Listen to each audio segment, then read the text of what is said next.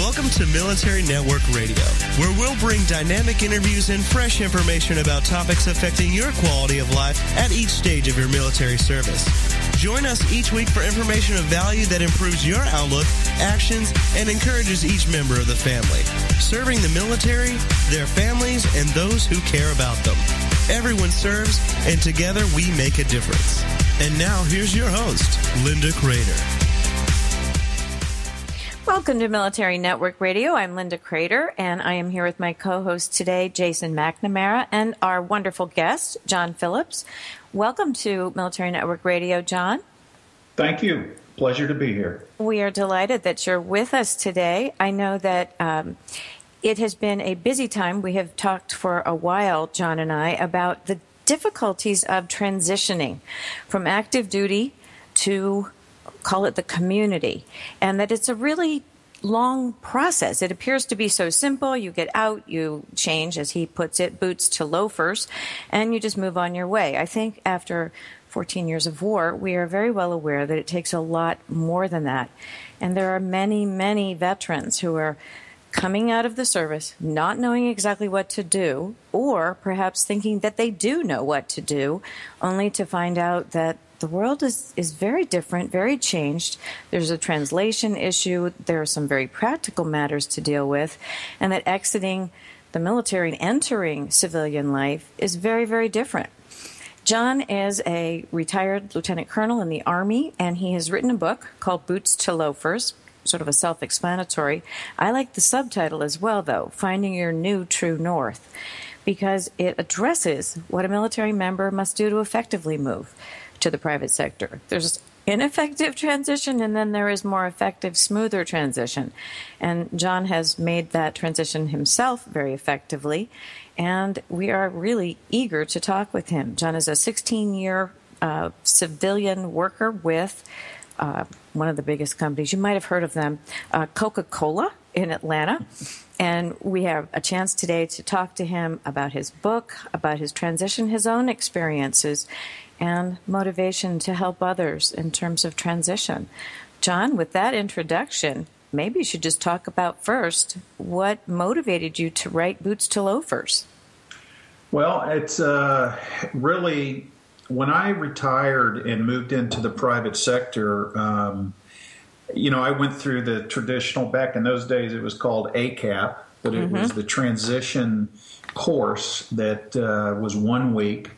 That every service member in the Army had to take when they were going to transition out. And basically, when I went through it, it was really not earmarked for senior officers or officers, in my opinion.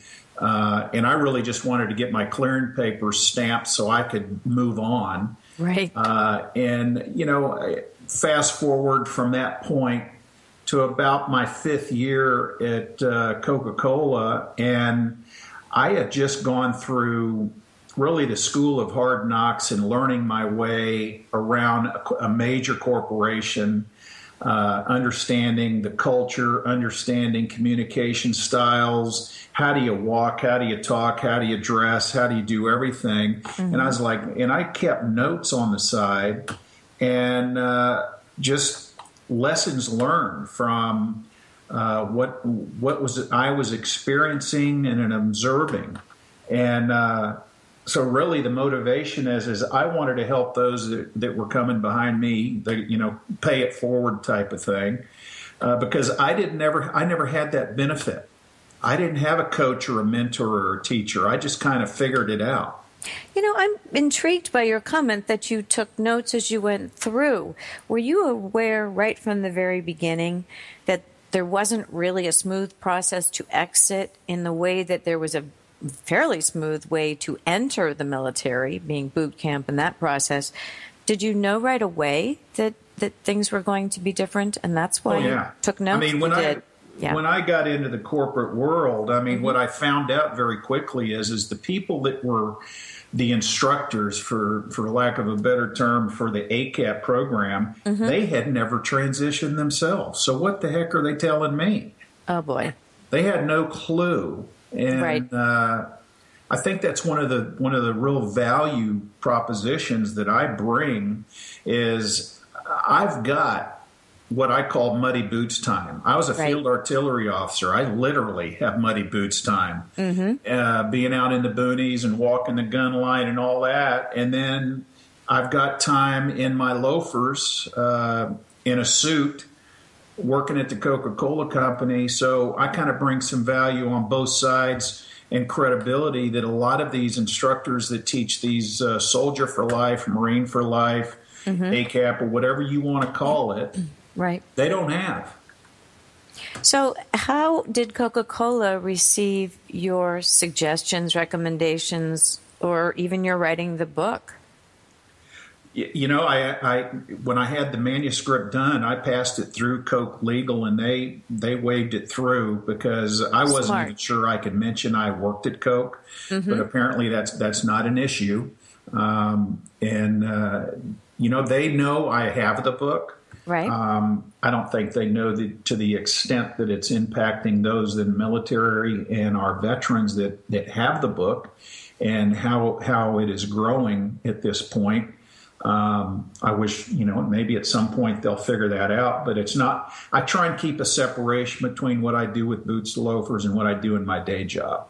Well, that makes good sense, but I think that really kind of keep a line drawn between the two of them.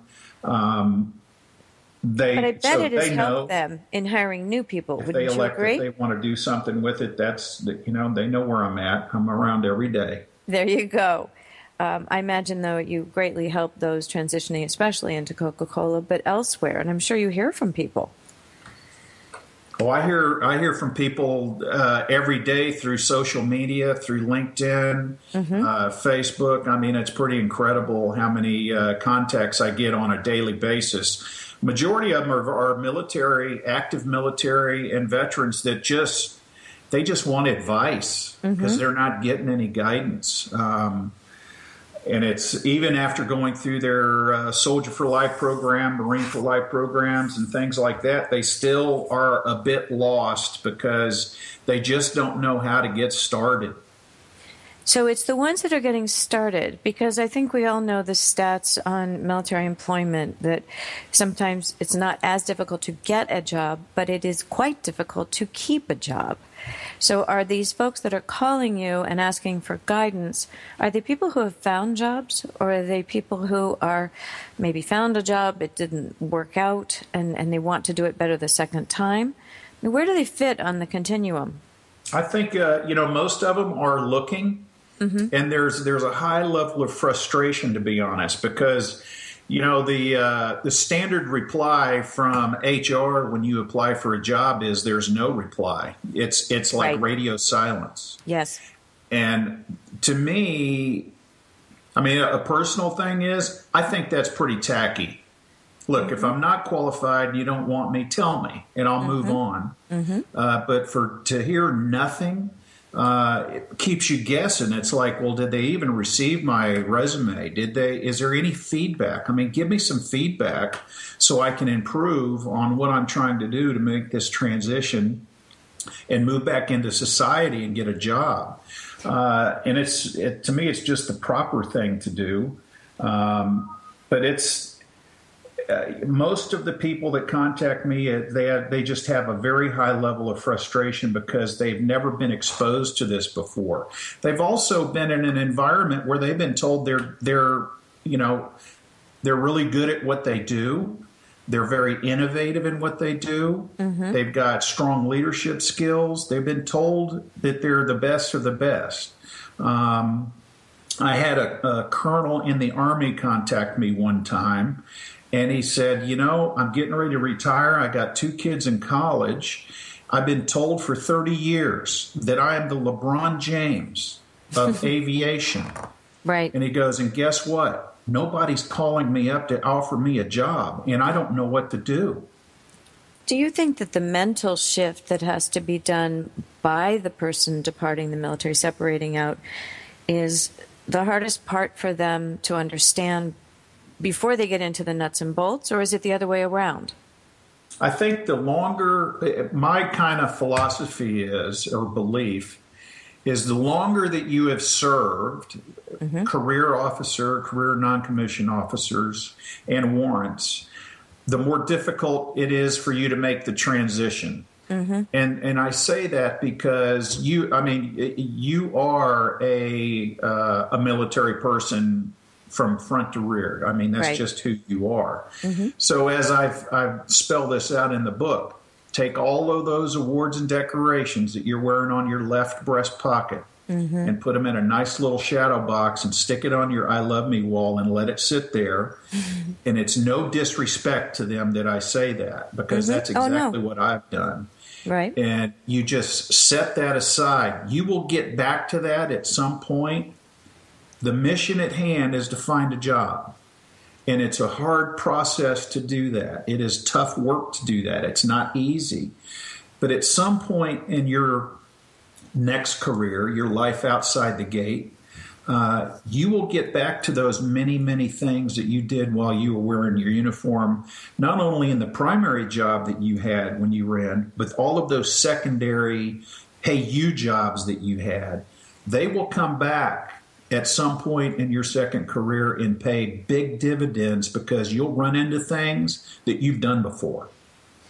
That's absolutely true. We have about a minute until our first break. I was wondering if you could name the key components of the book, and then after our break, we will go into further detail on them, because I know you have this broken into 3 phases.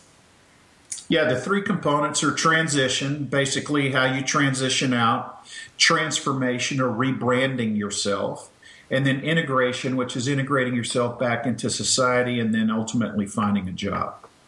So which is the hardest in your opinion, just off the cuff? Well, it's kind of I would say it's a blend of the transition and transformation. Okay, so if you can get through 1 and 2, you will find step 3 to be a little bit smoother. Would that be stating it correctly? Yeah, you'll learn the integration piece, which is a lot of benefit information. You'll learn that's teachable. It's so interesting because some of these things are easily teachable and some are more difficult. We'll discuss them more after the break. You're listening to Military Network Radio. I'm Linda Crater with our guest, John Phillips, this morning, and we will be right back.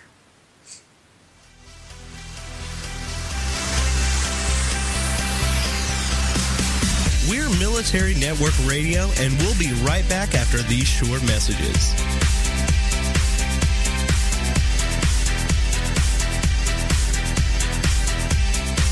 Welcome to TogiNet, radio with a cutting edge. Are you looking for something more in your life or business? More success, more stability, more happiness? It's all out there waiting for you, but it doesn't just happen. You've got to go get it. Make it happen with Michelle McCullough, where motivation and strategy intersect. Michelle is a serial entrepreneur, acclaimed speaker, and the Woohoo Radio Network's resident business and success strategist. Michelle has the smarts, strategies, and experience to help you improve your life and take your business to the next level. You've got big dreams. You've got big vision. Now it's time for you to make it happen. Welcome back to Military Network Radio, serving the military, their families, and those who care about them. Together, we make a difference. Welcome back to Military Network Radio. Before the break, we were talking about the 3 phases of transition, transformation, and integration. Jason, I know you had a question about the transformation to ask John. Yeah, John, I think the interesting part about how you've broken down the phases is that that's sort of what we see in our organization at squadleaders.org. And I want to go into a little more detail about those different phases. So if we can start off with the transition piece, what do you think is the biggest sort of aha moment or some of the lessons learned that you've experienced through that first phase? I would say there's two key points. And, when I look at this, I look at each of these 3 phases in concentric circles that kind of overlap each other. So if you look at the transition, there's really two key things that you've got to work on as far as the transition. It actually bleeds over to the transformation, is the cultural differences between the military and corporate world, and also the way you communicate. Now, you being a Marine, you understand when a Marine tells you to do something, you best be doing it. Yes, sir.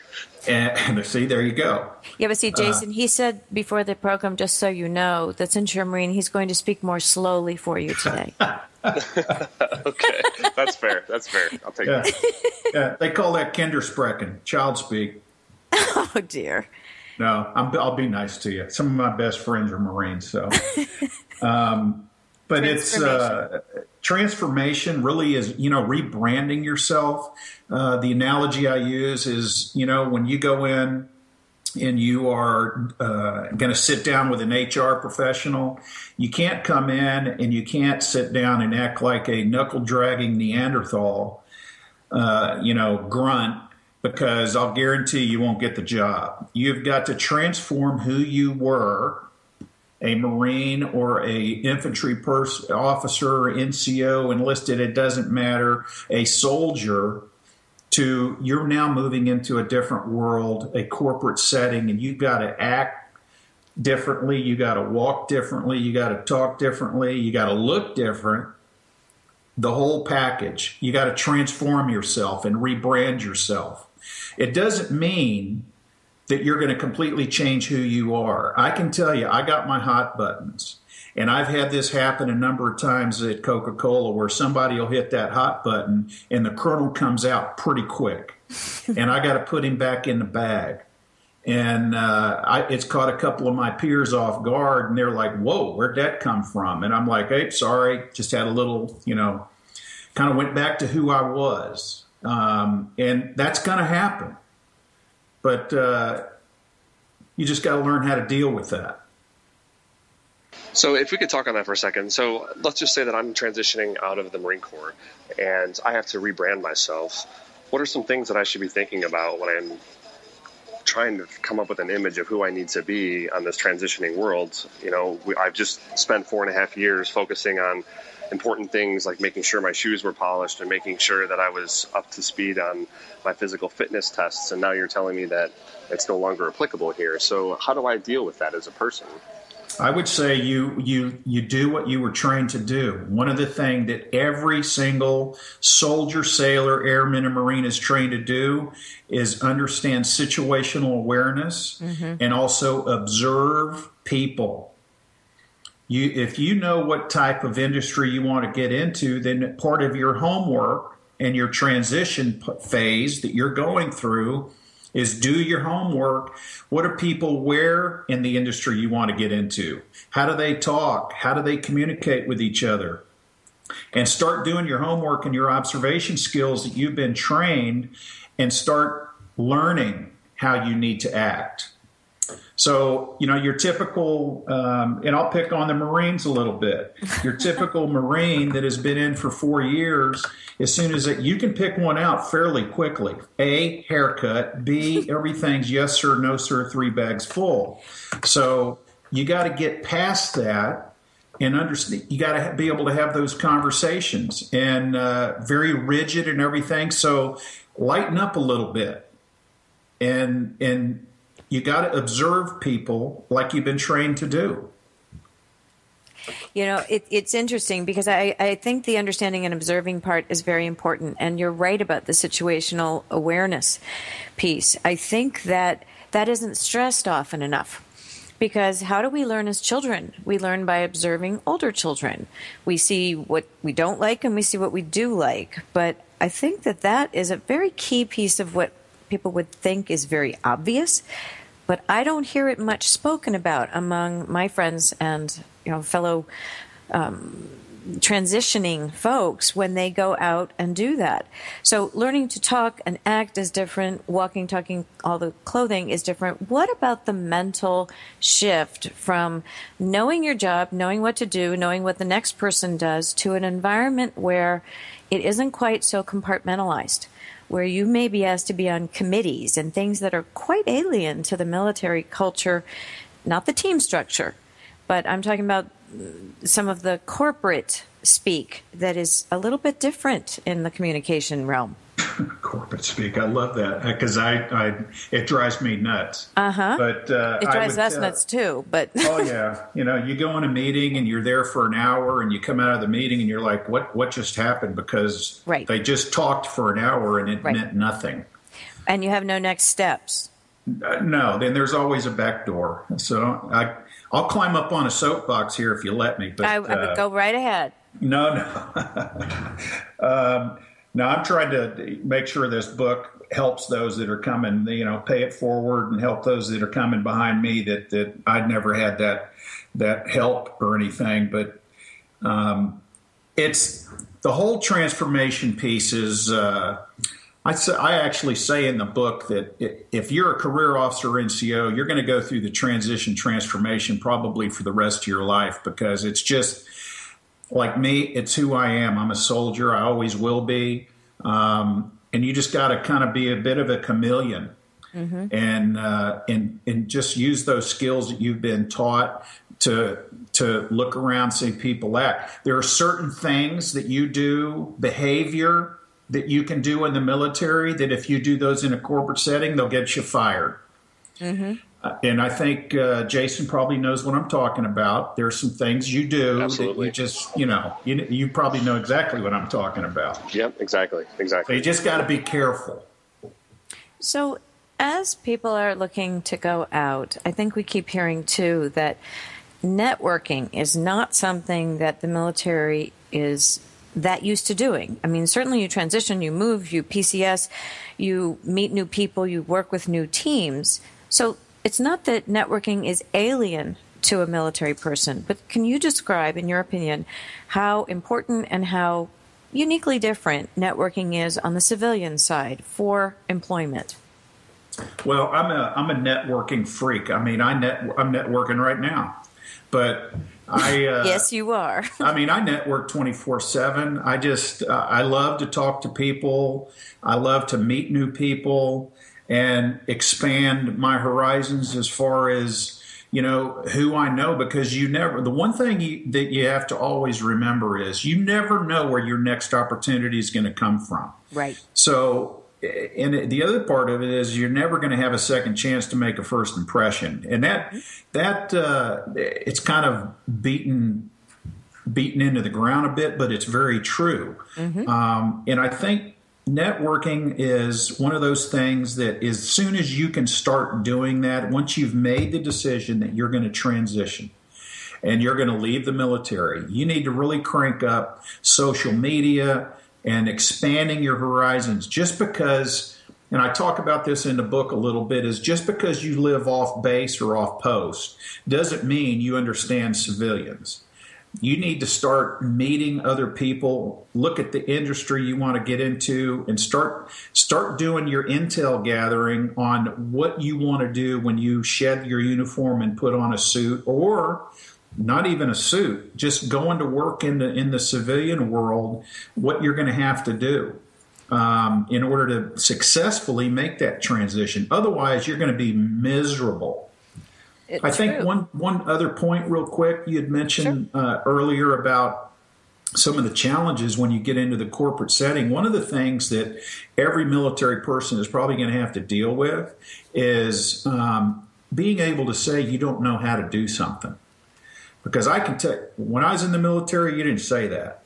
You figured it out, or you went to a friend or something like that, because it just it was an excuse is a sound of weakness type of thing. You didn't want to admit that you didn't know how to do something. So that's one of the things I know in the setting where I'm in today. If I don't understand something, I feel perfectly safe to say, I don't get it. Can you explain it some more to me?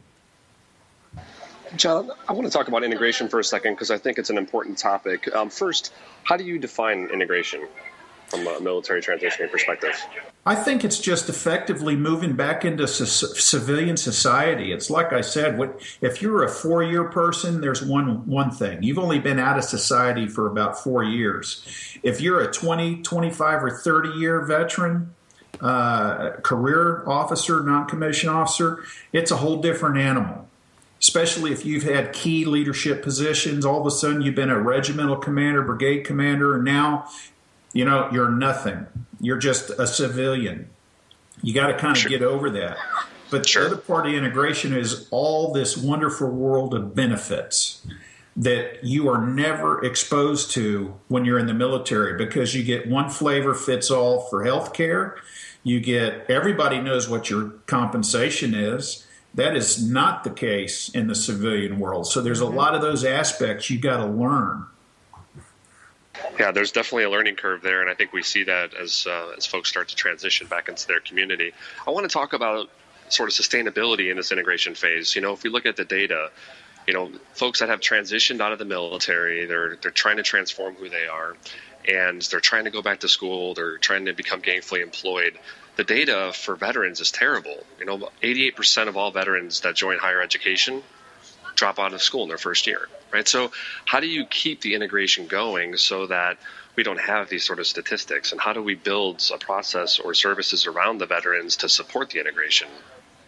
That's a statistic I did not know, and that's surprising that it's that high, because what I've noticed, because I'm working with universities now, is a lot of the young men and women that have gotten the new GI Bill, the post 9/11 GI Bill, thankfully are taking advantage of that and going to school. The other thing I've noticed is a lot of these campuses are standing up veterans centers. Yes. And it's just like in the corporate world. An organization that I helped establish at Coca-Cola is the Veterans Business Resource Group, which we have about 5,000 members across North America right now, all veterans and non-veterans. But it's a support group type of thing. So I think veterans helping veterans certainly helps. The other thing is if you're going to go to school, I think fundamentally it's not easy, and you've got to stay focused and dedicated to do that and understand what's the prize at the end of the tunnel. I think that's an interesting perspective. The prize at the end of the tunnel, it's something that we can lose sight of very easily, especially when given the ultimatum of having to support a family. Oh, yeah. And go to school and try to maybe go to work and do all these other pieces. You're only one person, right? Yeah. Well, I think support groups are very important in this, and I think there's on-campus and off-campus type support groups out there, and potentially that's where you help them. That's perfect, and that's such a nice lead into our third session. So after the break, we will come back and discuss the effectiveness of peers. You're listening to Military Network Radio, and we'll be right back. We're Military Network Radio, and we'll be right back after these short messages.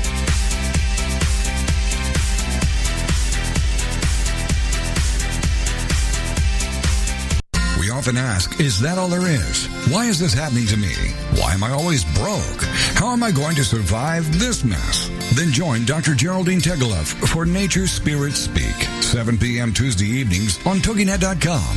Geraldine is a metaphysician, nature intuitive, and prosperity coach who shares with you how she went from totally broke to living what she would call her perfectly prosperous life. Through the combination of a wealth of metaphysical knowledge and her amazing ability as an intuitive, Geraldine brings to you the secrets of her magical journey of healing emotionally, spiritually, and financially. As with the ancient seers and master teachers, Geraldine has a unique gift of being able to connect to the simple yet profound messages brought to us by Mother Nature, and happily shares these through today's note to self on her webpage, nature'sspiritspeak.com.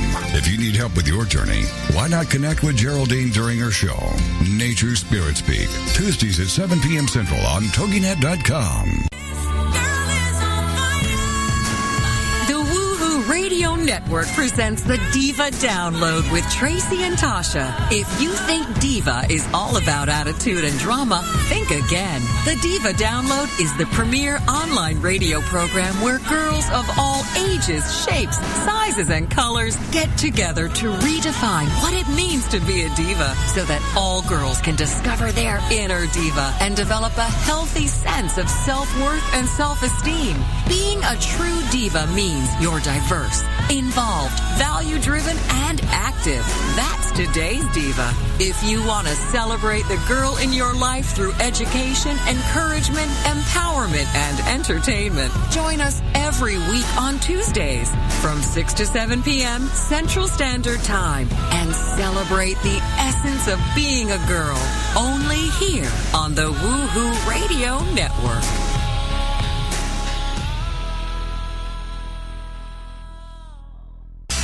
Welcome back to Military Network Radio, serving the military, their families, and those who care about them.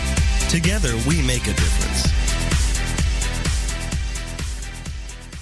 Welcome back to Military Network Radio. We were talking about the difficulties and challenges of transition. And I think one thing that we'd like to bring up is that someone transitioning from the military is often not alone. There is a family that goes along with that. And John, I'd love your take on the importance of involving the family in transition and how that makes a more positive transition or not, and then go into some peer support.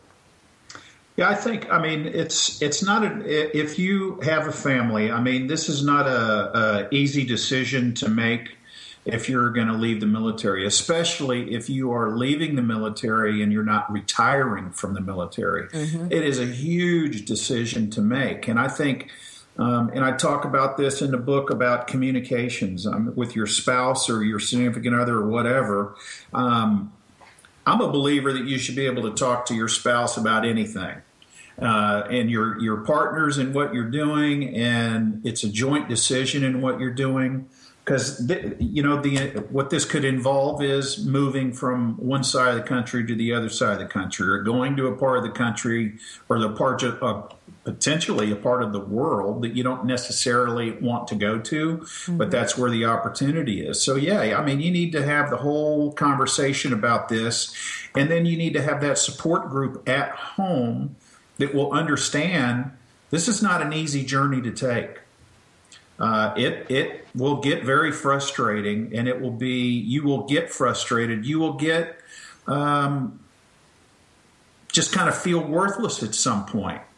But you've got to you got to have something to fall back on, and that's your family. And the other thing I would tell you is, no matter what happens, the people that will always be there for you is your family. And never forget that, especially once you do land a job. Don't neglect them. Yeah, John, I think you bring up a good point about the family. Mm-hmm. With the veterans that we interact with in our organization, we hear a lot that they feel alienated from their family because they've just gone to war, they were with their brothers and sisters there, they went through some very unique experiences, and now mm-hmm. they're having a hard time relating to their family. So, where does peer support come into that play, and how can veterans push each other to sort of get back and connected with their family? Yeah, I think I think it goes this is a personal opinion, I think it goes beyond peer support, because your peers are probably going through the same thing. I mean, you can talk to your peers and your buddies and all that and work your way through a lot of this, but I think there's a lot of different avenues that you potentially could take to help with that. I mean, there's, the fact that you've been deployed for a year, you come home, mom or dad have been taking care of the family while you've been gone, and all of a sudden you come back and you're do this, do that, and they're like, wait a minute, we have a routine type of thing. So, you're going to have immediate tension. I mean, it happens with me even today when I take off and go out west for one of my little rafting, fly fishing adventures for a couple of weeks, and I come back and I've been with the guys for a couple of weeks, so you know how that can get, and I've got to clean it up. So you know how it is after you've been gone for a year. No, you're absolutely right. One of the things that is very, very important, though, it comes back to what you said earlier. It comes back to communication. This is a team effort. It was a team effort when you were deployed and the home front was being held down, and maybe a second career. But it is a team effort, which is a concept familiar to those in the service. But the family should not be left behind. I'm glad we're talking about that now. Absolutely not. Now, what kept you strong going through all of this, John?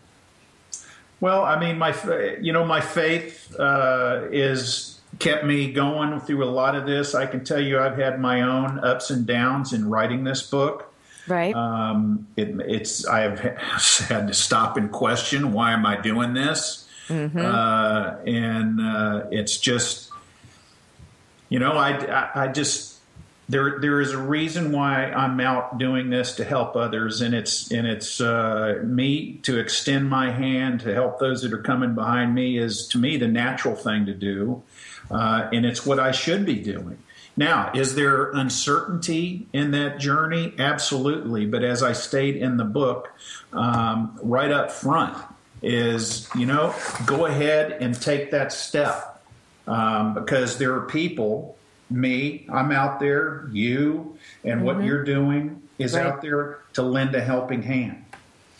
Well, the other thing that I think is so very important that I have found with the peer support that I do with families and caregivers specifically is that John Maxwell, the leadership expert from your neck of the woods, as we discussed earlier, talks about the best leaders are those who help others excel. So we help ourselves when we help others. And so by your giving back and helping, you're setting an example for the next veteran to help the next person, and on and on. So we're building a bigger safety net. Same for family members who help others. You also feel good about it. There's something very, very satisfying about knowing that you've made a difference so someone doesn't have to make the same mistakes you did. I often laugh that I say I was put on this earth as a warning to others. Well, I hope that some of the things that I've been able to pass on, and certainly the things that you're passing on, will allow people to make different mistakes, not the same ones we made, because hopefully we've helped and mentored in some way. Would you agree with that? Absolutely. I mean, it's you get it's difficult to match personal satisfaction of helping someone along that basically is at a standstill, or they're lost and they don't know what to do, and you kind of lend that hand. I mean, and it's not not like I'm looking for a reward, or I don't want any reward. I don't need that. But the satisfaction you get of helping someone along like that is, I don't know how to describe it exactly, but it's satisfying and everything, and not expecting anything in return. Right. It's a true blessing. And gratitude has a lot to do with the way we view how things are taken. And I'm going to transition us right now into social media, because I think that it's so prevalent these days. And I think that there are very positive aspects of it, and there are some potentially negative aspects of it for our transitioning members. Perhaps you could speak to that and how it helps or hurts someone in finding new employment. I didn't understand the question there. Could you social media. Does it help or hurt? Are there challenges, and are there things to avoid? What recommendations would you give? Well, to me, I love social media. I homestead on LinkedIn more than anything. I've got a number of, I think I'm approaching 6,000 contacts on LinkedIn, and I actually have my own Boots to Loafers LinkedIn group that I'd love for your listeners to come out and join. And what I do is we do a lot of topics out there and things. I'll find news clippings and announce those. The caution is, you just got to be careful, especially if someone's got some funky Facebook out there or whatever other social media you have out there that's inappropriate, or you've done some selfie in a bar on Friday night. I'd try and clean all that stuff up as soon as possible, because HR folks are checking you out. Oh, there's face stalking for sure. No doubt about it. And I have a general rule on LinkedIn in my group. If you have no contacts, I don't accept your invite. If you have an inappropriate picture and it's not professional, I don't accept that either. If you don't have a picture, I don't accept. Right. So and then I will actually send the person an email and tell them they need to clean up what they're doing and come back to me some other time. And I think it's one of those things that they just need the coaching and the teaching to do that. I mean, it's serious business when you're out trying to find a job. No if they question. want to go about it and do these silly little things that they do, then they're going to, that's why a shovel has a universal fit. Very, very well said. In terms of cleaning up, I'm just curious, when you have sent emails to them or messages off LinkedIn, has the response been positive? Yes. Or do you not hear from them? Well, a little bit of both, but I've actually had people respond and thank me because no one has given them feedback before. Right. So I'll give it to them, and I'll warn them right up front. I'm going to give you like I told you yesterday we were talking, I'll give you the good, the bad, and the ugly, but I give it to you in reverse order. I think that's very true. I think social media can be very, very helpful for networking. And networking means that people are around their peers, those who are not in their normal circle.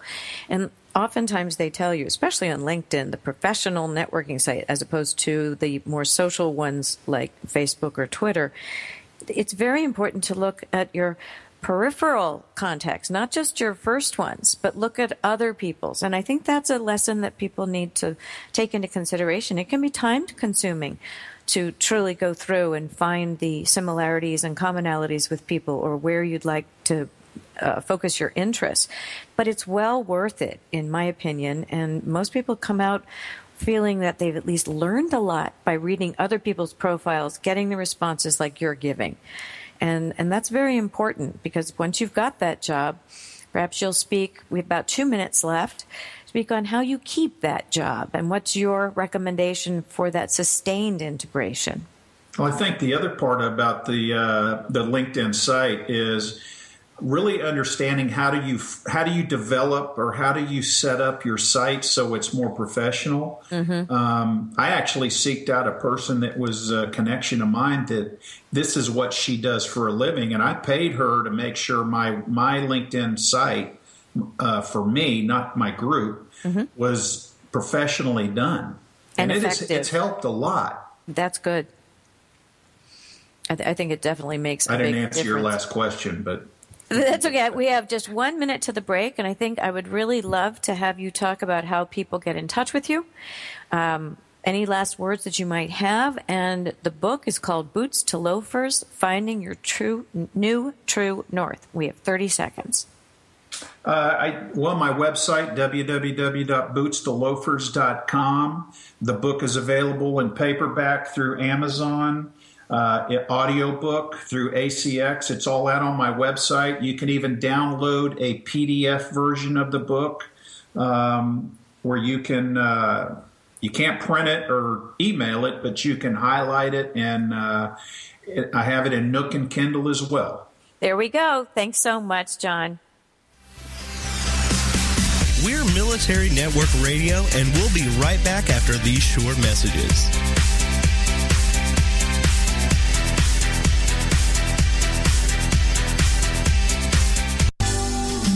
This is Uncommon Sense for Leaders, a forum for exploring leadership from the intellect, the heart, and the spirit.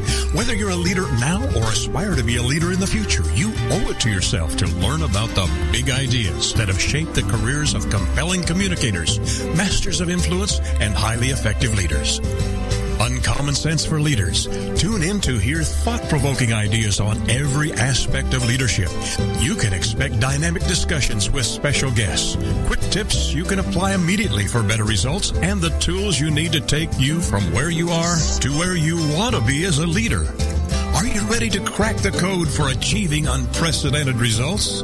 Then join the host for Uncommon Sense for Leaders, Catherine Carlisi, every Wednesday at 3 p.m. Eastern Standard Time, right here on the All Business Radio Network.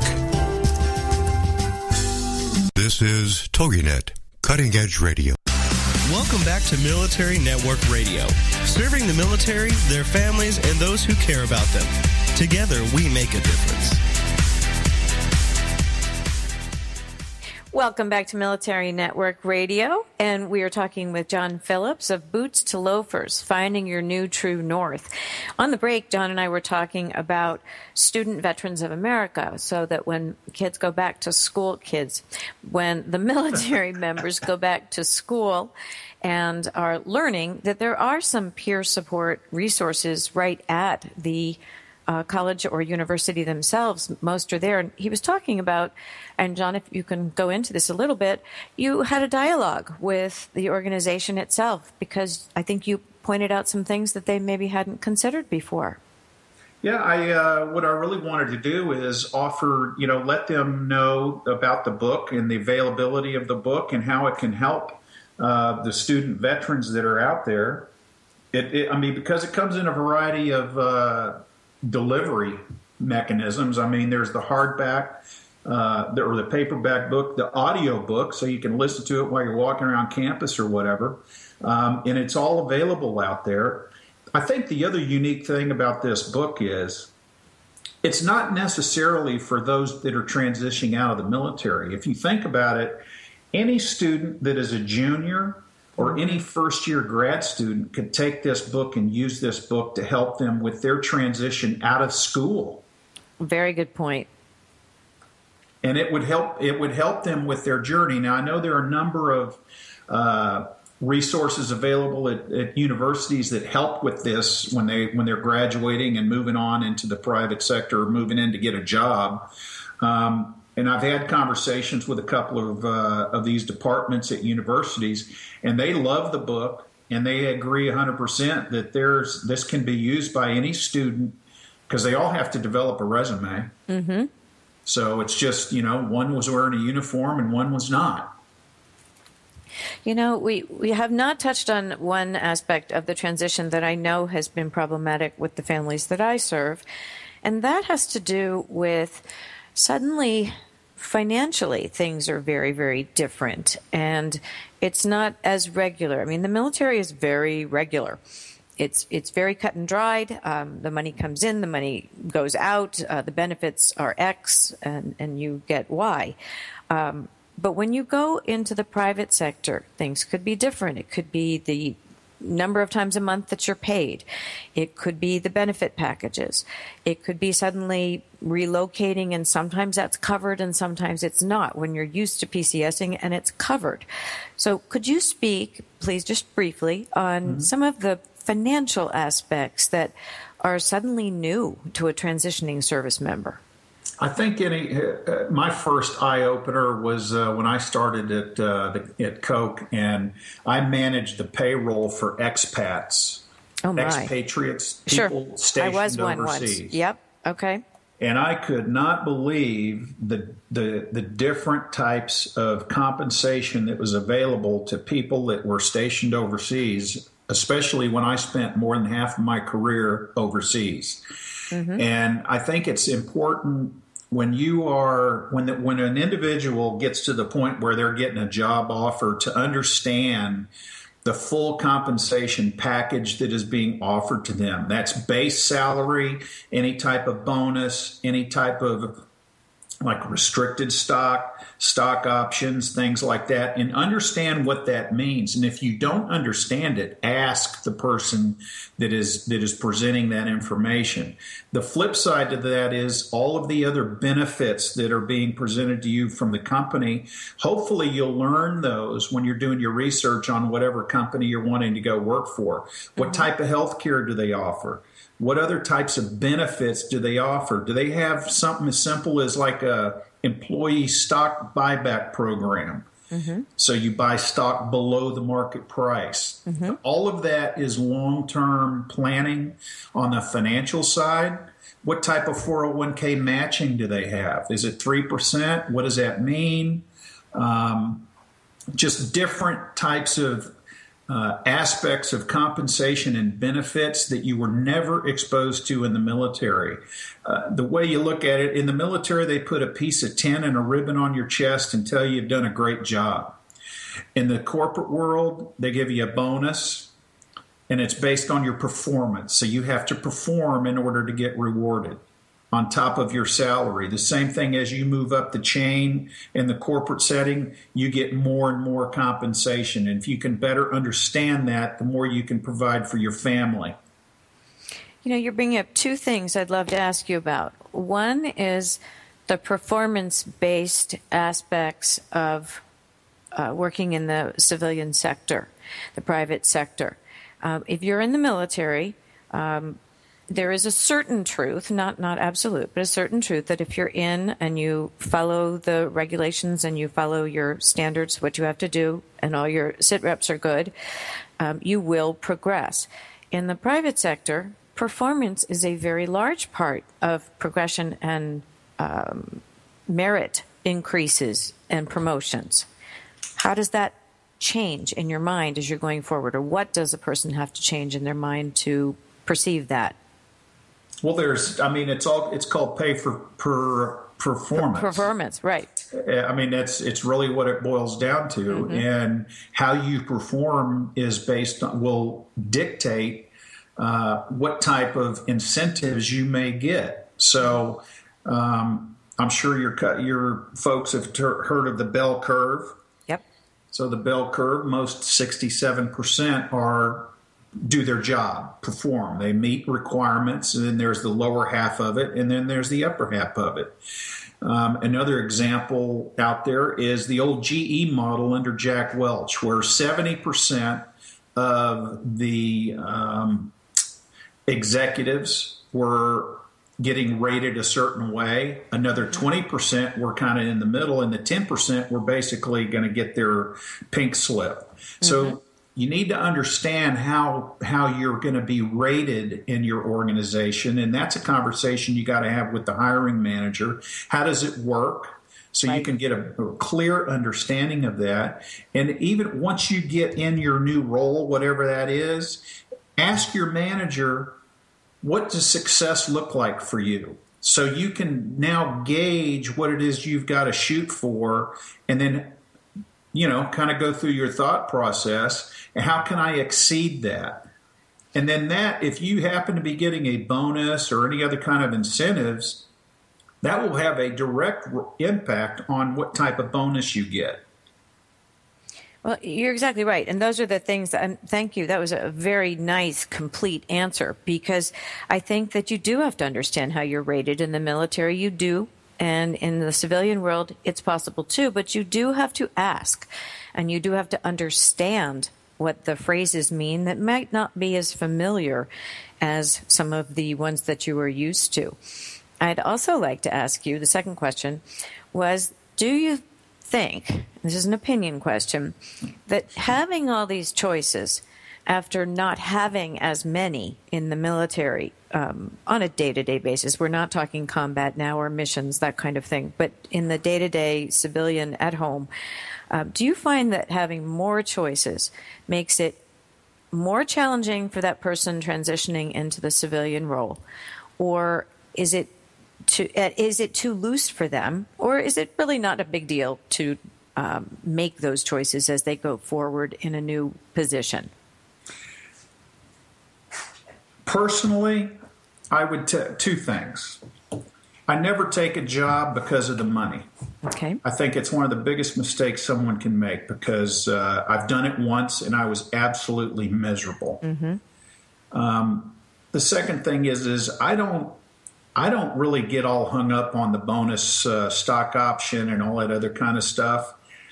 I've kind of taken the mental position that bonuses and stock options, it's all found money. Mm-hmm. So if I get it, great. If I don't, no big deal. I can tell you that I know a lot of people that base their livelihood around that bonus and stock options that they're going to get every year. And when they don't get it, I mean, it ruins their year. All of a sudden, the family can't go on vacation. Well, or I can't get the new car or whatever. Well, a bonus is not a guarantee. No, it is not only what you do, but it's also how the company itself does, which you don't have a lot of control over. So that's a very good point. Base your decisions financially on what is real and what you can earn. And as you said, the rest is found money and optional. That's very, very good advice. So as you look back on the transitioning, what would you say is the biggest challenge for those leaving the military and moving into the private sector, both the veteran, the service member, and the family? I lost about half of that. For some reason, my audio went out for a second. Not a problem. I can absolutely repeat it. What do you find is in both? I'm going to ask you to answer this from the service member transitioning and the family perspectives, both perspectives. What do you see as the biggest challenge for those leaving the military and moving into the private sector? First the veteran and then the family. I think, well, the family, the veteran, I think I brought it up at the beginning of the program. I think really it's the cultural differences that they're going to run into, because there is a drastic difference in culture. The other is the communication style. The military is very direct and to the point. And I can tell you, in the civilian world, when you get direct and to the point, people get very uncomfortable. Right. And it's almost like you're attacking them, but you're not. You're just trying to get to the point. You're mission-oriented and focused. Right. That's the way you are. It's the way you've been trained to do. Right. The family, the family's just got to understand you're going through a change. And that's why you got to get them on board early. And it's one of those things, it's never going to be easy. I just think the family, they probably will understand your change and everything that you're going to have to go through more than you will. That's a very good point. And I wonder, how do you, John Phillips, picture a positive transition? Well, yeah, I let my hair grow. I got a goatee now. I don't. Beyond the facial hair, John. Yeah. And I kind of, I don't let a lot of things bother me anymore like they used to. I can tell you, I still stay aware of what's going on around the world and things like that, but not as much as I used to. I used to stay glued to the news because I knew wherever, there was a saying, wherever Christiane Amanpour went on CNN, we were going. That's true. So things have changed, but I think, the more that I'm in the civilian sector, the more that I'm becoming a civilian. But like I said earlier in the segment, I have my hot buttons, and when they're pushed, the kernel comes out very quickly. Right. It's just a matter of, keep that stuff under control, and then and just understand that you're no longer in uniform, and it's a process. It just doesn't happen overnight. Absolutely. John, thank you so much for your time today. For all our listeners, the book that John wrote that is so effective is Boots to Loafers, Finding Your New True North. You can also find information on his bootstoloafers.com website. And we just wish you the best I liked your fun pursuits. So enjoy those and welcome back anytime. We'd love to have you come again. Thank you, John. You're listening to Military Network Radio. Thank you for tuning in today to Military Network Radio. You can find our show at our website, www.togInet.com/Military Network Radio. Also, www.militarynetworkradio.com. And in iTunes under Military Network Radio. Join us next week when we bring you another program to enhance your